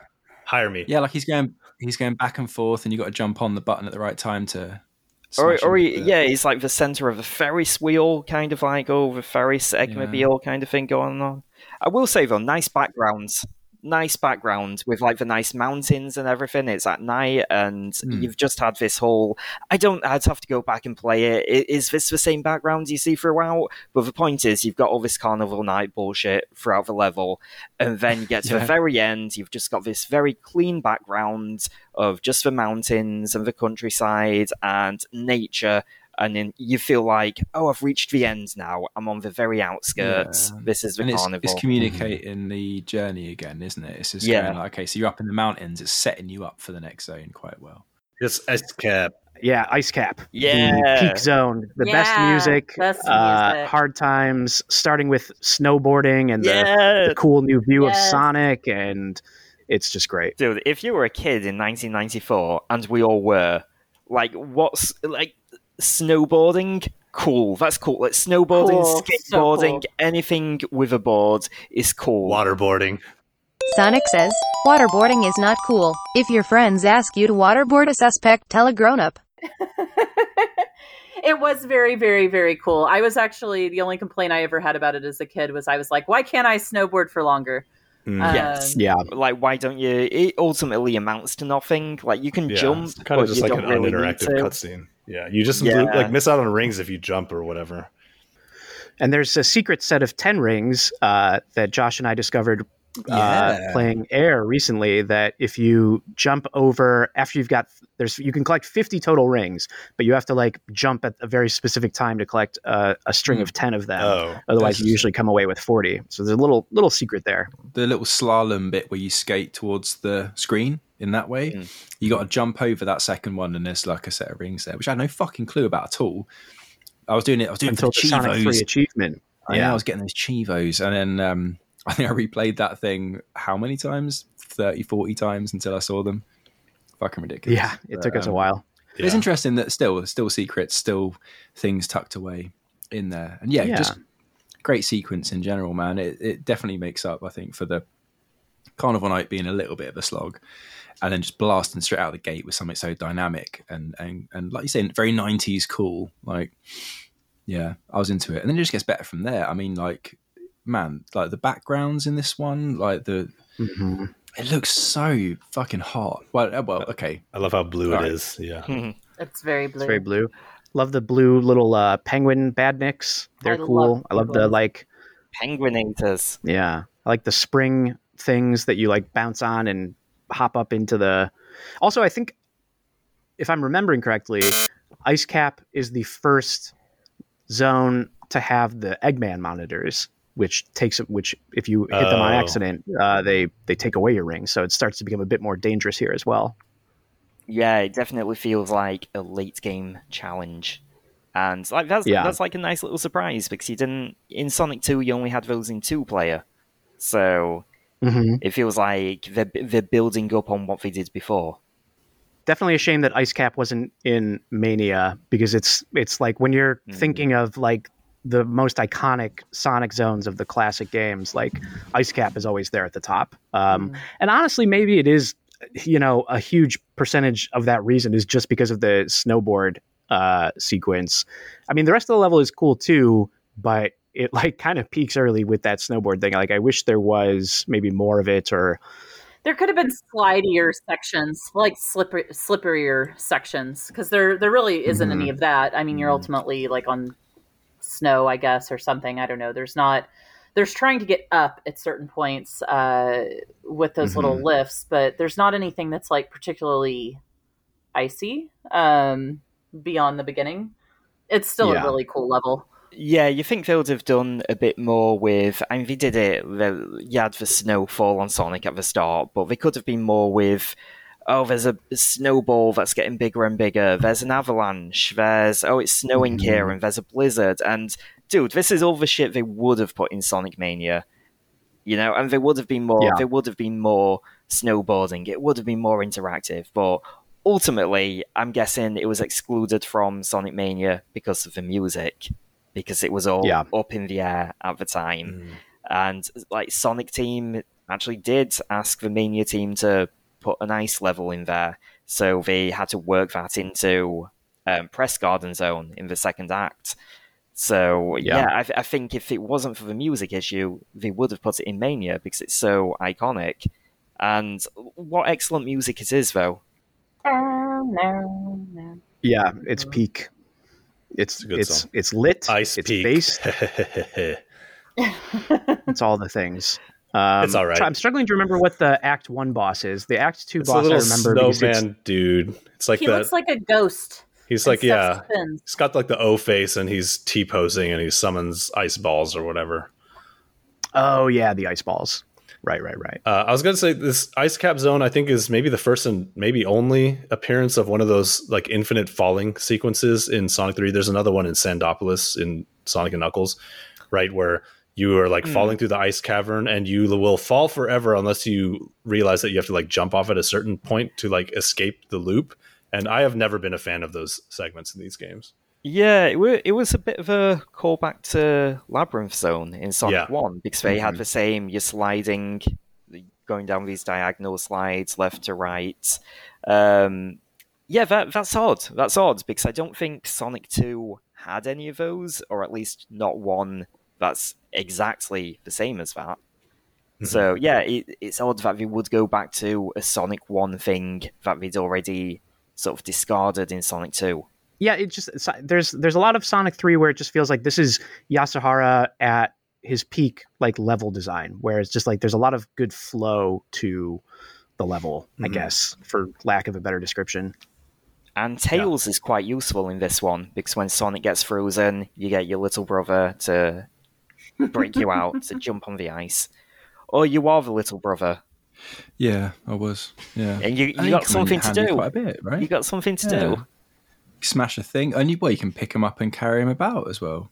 It was great. Not talked about that. I mean, and there's a lot of, like you say, it's quite an expansive zone. You go up to higher platforms and higher areas and stuff. And when you like bust out that you're in that cave in the first act, and then you bust out into the second act, and yeah, it does have that verticality. Kind of the geography of the level suggests where you are, and it's handled quite well. In that way, and the backgrounds. We'll talk about the background again, man. When you see like the those ice flows kind of passing by and everything, and it looks 3D as fuck. Like it's just remarkable. It is really appealing. It's a level that I'm if it is true that Origins will not have the original Genesis Mega Drive music, I'm curious to see if my opinion of this level changes, because I just like the music is so good that it and I think the level is good too, but like the music is so good that I feel like it kind of carries me through. Like I'm just so into the music that I'm just like happy doing anything that I'm doing, and I'm not even like being very critical of what's going on. I'm just like totally into the vibe of it. Yeah, it's one of the best tracks in the game. Definitely in the latter half when you get to the Jackson adjacent songs. Because I'm not a huge fan of. I mean, we've established I'm not a big fan of the Carnival Night Zone music and the Launch Base Zone music. It's all right. It's all right. But Ice Cap, I'm gonna miss that one if it's gone. Gonna miss it. I'm the weird outlier because, like I mentioned, most of my experience with this game was with the Sonic and Knuckles collection on PC, which did not have the original music. So I feel like I'm not going to particularly feel too much of a loss if it doesn't end up being in Origins. Going to soften the blow a little bit for you, I think, man. Yeah, it's not the worst thing in the world, but I just feel like the beta music it's just sort of like standard Ice level music, but the finished version one it's got that punch to it. The finished one sounds like, I know you said like there's other Sonic music that sounds like what the level is. It sounds like Ice. The Ice Cap music, it's like very like a crystal-y sound. It sounds like Ice feels and looks. Especially it could just be me, but remix. It is. No, absolutely, I'm with you, man. Yeah, when you blast outside in Act 2 and the Act 2 remix just like strips it all away, and it just sounds like like twinkling snow and like crystals and wind howling. It's got that kind of flavor to it, and the fact that like that chord progression in the bass line is going to go do do do do do do do do, like it's going downhill, it's going down the mountain. It's like it's very evocative of like the environment you're in, I think. The other fun thing too is this is the first snow or winter themed level in the Genesis Mega Drive games. Like, yeah, wow. So not quite ever, because Sega Sonic the Hedgehog, the arcade game, beat them to it. Yeah, with count. This is the first real one, and I think that's a testament to like what an interesting and experimental series Sonic is, that it took until the third game to get the ice level. Yeah. Right. I like that because to me Sonic is always going to be about like ancient ruins and and then Eggman's cities and that sort of like juxtaposition. Like just have like the ice level and the desert level and the fucking volcano level, which admittedly this game has all of those. Right. But it took, like you say, it took 3 games to get to that point, and they were like, okay, we'll give you the fucking volcano level. To be fair, there's a lot of levels in Sonic 3 and Knuckles combined. So you can forgive 14 zones or something like that. 14 zones? Yeah. And so you can forgive them for playing the troops a little, but it's different. It has that Sonic look to it. There's not any one particular thing in Ice Cap Zone where you can say, oh yeah, this is what makes it different from every other platform game. But it just is. Like, you've got the little, like, Sonicisms, the little dancing crystals in the foreground of the background or whatever. Everything looks a little bit abstract and geometric, yeah. Yeah, the shapes as they spin, it's not just like the hand-drawn sprites. You can see how they digitized the kind of, in a similar way to the slot machine bonus level. That kind of look to it. Yeah, it really stood out, especially at the time. Was this going up against Donkey Kong Country, or was that a little bit later? That was later. Donkey Kong Country came out around the time of Sonic and Knuckles in November. Okay, sure, right. Well, but so that was at least like on people's minds. They were like, "How are we going to push these consoles, or what else can we do?" Mm-hmm. And there's a little bit of that Mode 7 in there. There's a little bit of that digitized, CGI look to it and stuff. But I like that Sonic levels in general have that otherworldly aspect to it. Like, you're on a mountain, it's the ice level or whatever, but there's like these crazy geometric shapes that are inexplicable, and these like weird little stars spinning and everything. I feel like they've lost a little bit of that in latter days, you know. I also like the placement of Ice Cap being the penultimate zone in standalone Sonic 3. Like it feels like you've reached like the ends of the earth of this island. You know, you've found this. You're out of the ruins. You're out of the carnival, and now you're just in like this frozen tundra wasteland. Before getting into Launch Base, should we talk about Launch Base? Go. It could be Go Tails Go. So I actually like Carnival Night slightly better than Launch Base. Launch Base is my least favorite. Goodness. That's okay. Why is that? Wow. Hot take.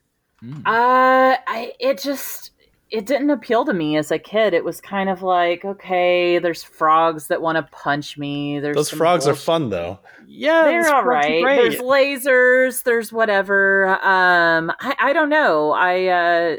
Neither are my favorite. But I was not a huge Launch Base Zone fan as a kid, and I still now, when I get to that point in the game, I'm like, all right, like, when's Big Arms? When am I getting to the end of this?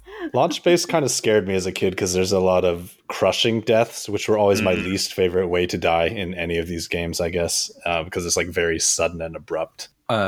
Unlike modern Sonic games, which are full of crushing disappointments. Hey, folks. Yeah. It's funny, I don't have a phobia of falling off a ledge to my death, considering how many times that happens in the 3D games.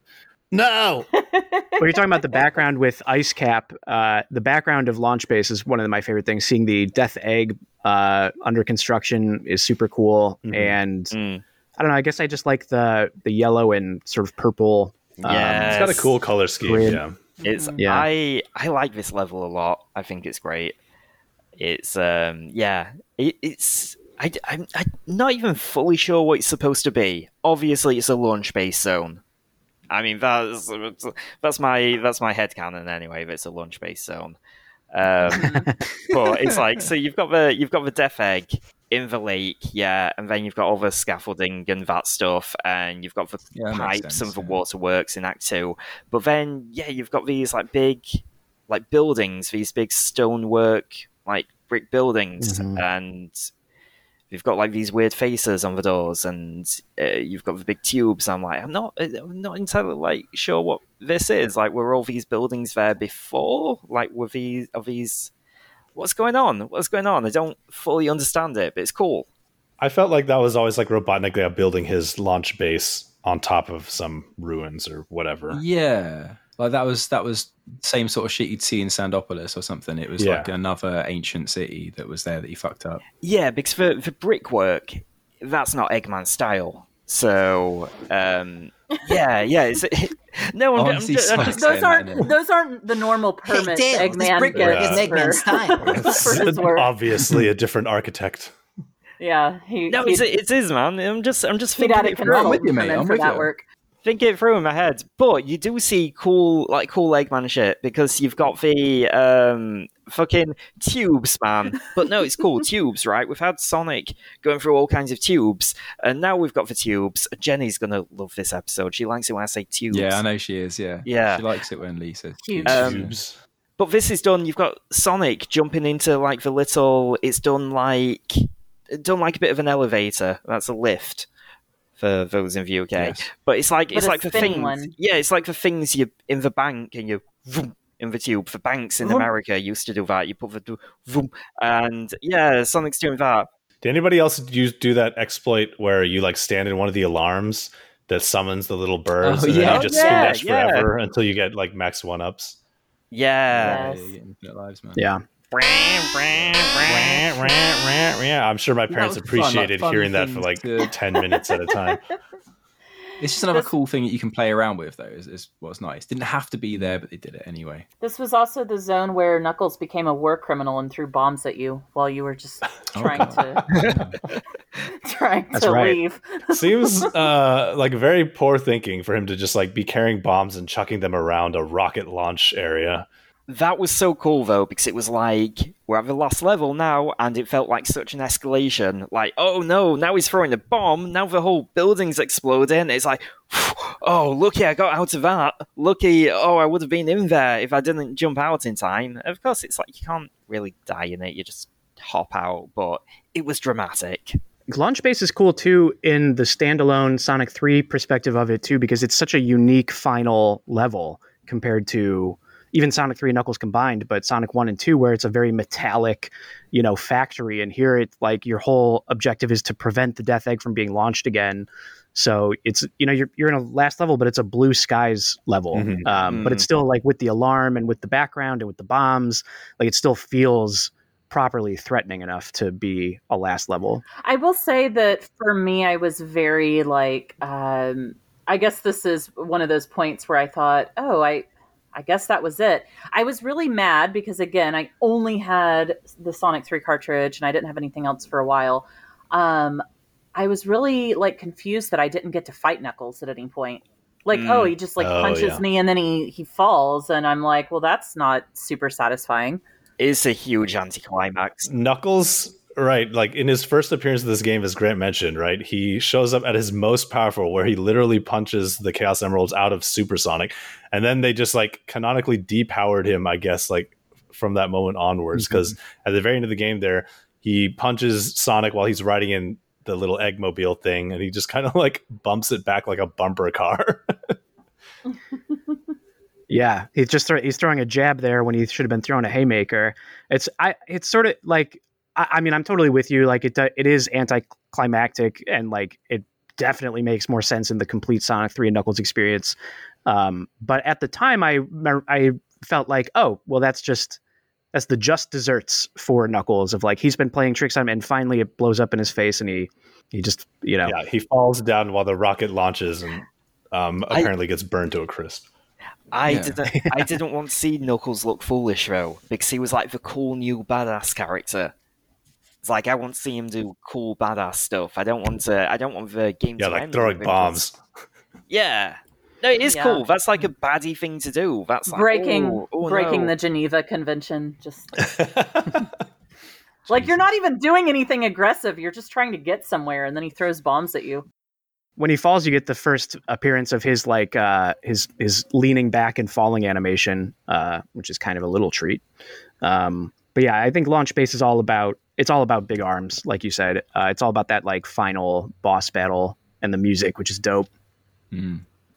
So playing the Sonic 3 standalone version for the first time in a long time, there's a lot of bullshit that's exclusive to this version that you don't get in 3 and Knuckles. We won't see in Oranges. Presumably won't see unless we put it in as an extra. There's like more. So there's more Eggman monitors, and I want to say, I want to say there's like in the big yellow buildings. I want to say they added some horizontal spikes. I say added, more like removed later, but they feel like things that were added on to make it a final level challenge. I don't know, maybe I'm making a tit of myself, and then we'll go on like Sonic Zone Zero or whatever and look at the maps, and actually there's only 2 changes. But it feels like a big change. There's definitely more Eggman monitors. Yeah, I guess I haven't played them separately from each other in so long. I always play them together, so I don't recall that at all. Yeah, I can't remember it. I also, like, when I was replaying it, I was replaying Air, because Sonic 3 is currently unavailable to me without a PC, without access to Steam. Yeah, you can get it on Steam. I believe that has a mech port, the Genesis collection. But I think all the Sonic games are Windows only, last I looked. Really? Oh, I might have to try that out sometime. So yeah, a bit of a anticlimactic ending for Sonic 3, but you didn't know that at the time. You were just like, okay, well, that's the end of this thing. The Death Egg failed to launch, so I mean, it does, like, looking back on it, it's very obviously a part 1. It's very obviously incomplete, but it wasn't sold to you at that time. It wasn't like, here's half a game that you're paying $60 for. It was just like, here's the brand new Sonic Adventure. It's bigger, it's bolder. There's new shields. There's a new rival. And it's continuing the story of Sonic 2. So it just seemed like, okay, the Death Egg failed to launch, and that's it. And I guess that's it for Knuckles. Like, he just falls. Rip. It's cool as shit though. Cool sequence though, isn't it? I mean, like going back into like playable cutscenes again, that you get to see the Death Egg kind of take off. You jump onto it. You have the boss battle on it as you're flying up into the sky, and then you see it fall down, exploding afterwards, and it's just you get to be part of it all. You feel like, yeah, I sunk that ship. You know, like I'm in the mix here. It's you get a big thumbs up from Sonic because you did a good job. You do. It's all we've ever wanted. Yeah, just tell me I'm cool. Virtual Hedgehog, yes. Give me a thumb. Yeah. Be my friend, Sonic. I guess the only other thing to talk about Sonic 3 that we haven't covered is competition mode, which is where Knuckles is playable for the first time. So definitely got a lot of use out of that, just because Knuckles was so cool and new and fresh that being able to play as him in any capacity was enjoyable, even though the competition mode is not as good as the competition mode in Sonic 2 because the levels are much shorter, but they do have unique levels, which is exciting, and unique music. With very good music, yeah. Oh, the music's excellent. It didn't feel like a downgrade, really. Oh, for me, I feel like it did. I feel like when I got this game again on Christmas when I was 9, I did the like childhood Christmas thing, which was, at least in my neighborhood, like, you know, you have to spend all day long with your family on Christmas. But then around like 4 or 5, right, it was getting dark. You did the thing with like your neighborhood kid friends where you were like, look at what I got, and you came together. And so I called down the street my friend and was like, I got Sonic 3, like, you know, and come down. And we had enjoyed playing the 2-player mode so much on Sonic 2. I was like, well, this is going to blow your mind because I've been playing around with it a lot this afternoon, the actual rest of the game. And we went into competition mode, and I think we played with it for like an hour. And then I remember her like very politely kind of being like, what else did you get for Christmas? And they felt empty too, right? Because you don't have any enemies or really like much interactivity. So you're just running through them, and they feel kind of like vacant compared to the rest of the game or the Sonic 2 competition mode for sure. Yeah, you're just running laps. You're doing 5 laps of one thing, and these things, they're just like 10 seconds loops, like at most. Yeah. Like, I can understand for Sonic 3 levels, they're probably too big and too complex, and there's too many bits where you cut off and can't backtrack. They're probably way too complex to do it Sonic 2 style. So I can understand, do the new graphics, make it all unique. It's nice that they're not all stretched out. But yeah, why? Like, they just needed to be a bit more substance to them. Like, ideally a lot more substance, but the fact that there was so little there, like, why these 10 seconds loops? Come on, at least give us some 30 seconds loops. At least put a few enemies in there, or just give us something where you could like screw up the other player. Yes, could have been potentially fun, but it wasn't. It was just like, how hard can you hold R while memorizing this level? Like, there was nothing else exciting about it. Like, there's not even an element of like, oh, this is loops, but you can totally fuck up the other person you're playing. Well, there were, I think, was it Chrome Gadget there's a switch you could press that would move the spring. Switch. Yeah, so that was fun, but it should have been more stuff like that. Yeah. They still put a lot of effort in. I mean, like, they still made 5 levels and 5 sets of artwork and 5 tunes, and some of the tunes, as we were chatting earlier, are fucking fantastic. We want more Endless Mine. You know, Endless Mine. Things you can't unhear. Endless Mine and Escape from the City in parts are the same song. Yeah, they even put them together in one of the remixes in Generations. Yeah, like, and you wonder when you hear it, you're like, okay, well, is this just... Well, my pal Alex Yard and Knuckles did a little video about that on YouTube. You can have a little look for that. Oh, another tube. I don't know. I already listened to one Sonic podcast, but I'll try it. No, he's They're very good. Yeah, he's wonderful. He's wonderful. He's great. Very informative. Very well researched. So this has been a big boy episode about a big boy game. Before we wrap up, are there any final thoughts about Sonic 3 as a standalone that we want to make? The last thing I wanted to talk about is the bonus stage, the Gumball Machine, because you don't see that in Sonic and Knuckles or when you connect them. And this is like my kind of ideal for a bonus stage in Sonic games. You know, you get in, you get your goodies, and you get out like in under 10 seconds, even if you want, or you can like try to extend it out if you want to, like play as long as you can. But even then, it has, you know, a definite lifespan to it to kick you out of it. And I really appreciate that it is very fast. Doesn't interrupt the flow of the game too much, which I think was the biggest flaw in Sonic Mania's like pinball bonus stage, which was it just completely kills the momentum of the game to a dead stop. It's fun. It's like you're straight in, you're straight out. It's just built in to be very finite, unlike in so it actually is in. It's not in Sonic and Knuckles. It is in Free and Knuckles, but it seems to be the one you see the least. It all depends on how many rings you have, and I don't know. It rarely ever comes up for me. But the one in Free and Knuckles with it's like the Sonic 1 style one, but with the slot machines, you can be in there for hours if you wanted. It's too much. Yeah, I do like the Sonic and Knuckles bonus stages too. But yeah, we can talk about that in the next episode. All right. Any more closing thoughts on Sonic 3? It's a good game. You should play it. It's a good game. Yeah, it can be appreciated on its own because things don't have to be binary. I think that you can appreciate it as its own thing. I agree. I think it's absolutely a very fair way to play it is just standalone. Obviously, the definitive version is Sonic 3 and Knuckles, but I think Sonic 3 on its own is still a completely satisfying experience. It's sort of funny that there's a level or that there's a save feature for a game with 6 zones, but you know what? It's great. It's a great game from top to bottom.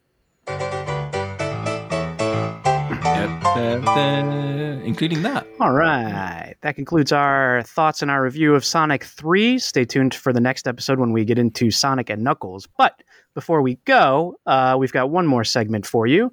So Sonic 3 introduces Knuckles the Echidna, and, you know, there's a lot of negativity in the fandom. There's a lot of negativity in the fandom towards certain parts of the Sonic franchise, and definitely one of the more contentious things is the Archie comic series Knuckles the Echidna. So here we are to say something nice about the Archie version of Knuckles the Echidna, who was introduced in Sonic 3 and expanded quite a bit in the Archie comics lore. It tends to get a lot of hate and a lot of dislike for the various lore introductions that it added on to Knuckles and the Echidnas, but that's not what we're here for. We're not here to gang up on it. We're here to say something nice about Archie Knuckles. And gosh, I mean, where do you even begin? It's like, all the things you could say.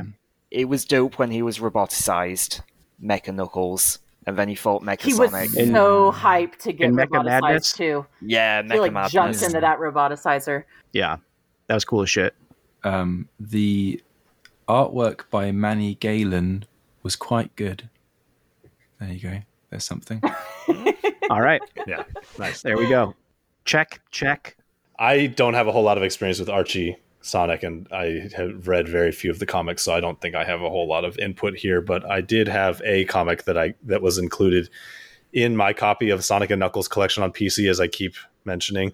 It was one of the ones from the Knuckles series where I think it was the one where he like meets that guy Nate, funnily my name, in a cave or something, and they're like, I don't remember. Anyways, the thing that I did like about the artwork is that Knuckles' gloves in various different poses look kind of like pillowy marshmallows. And I thought that was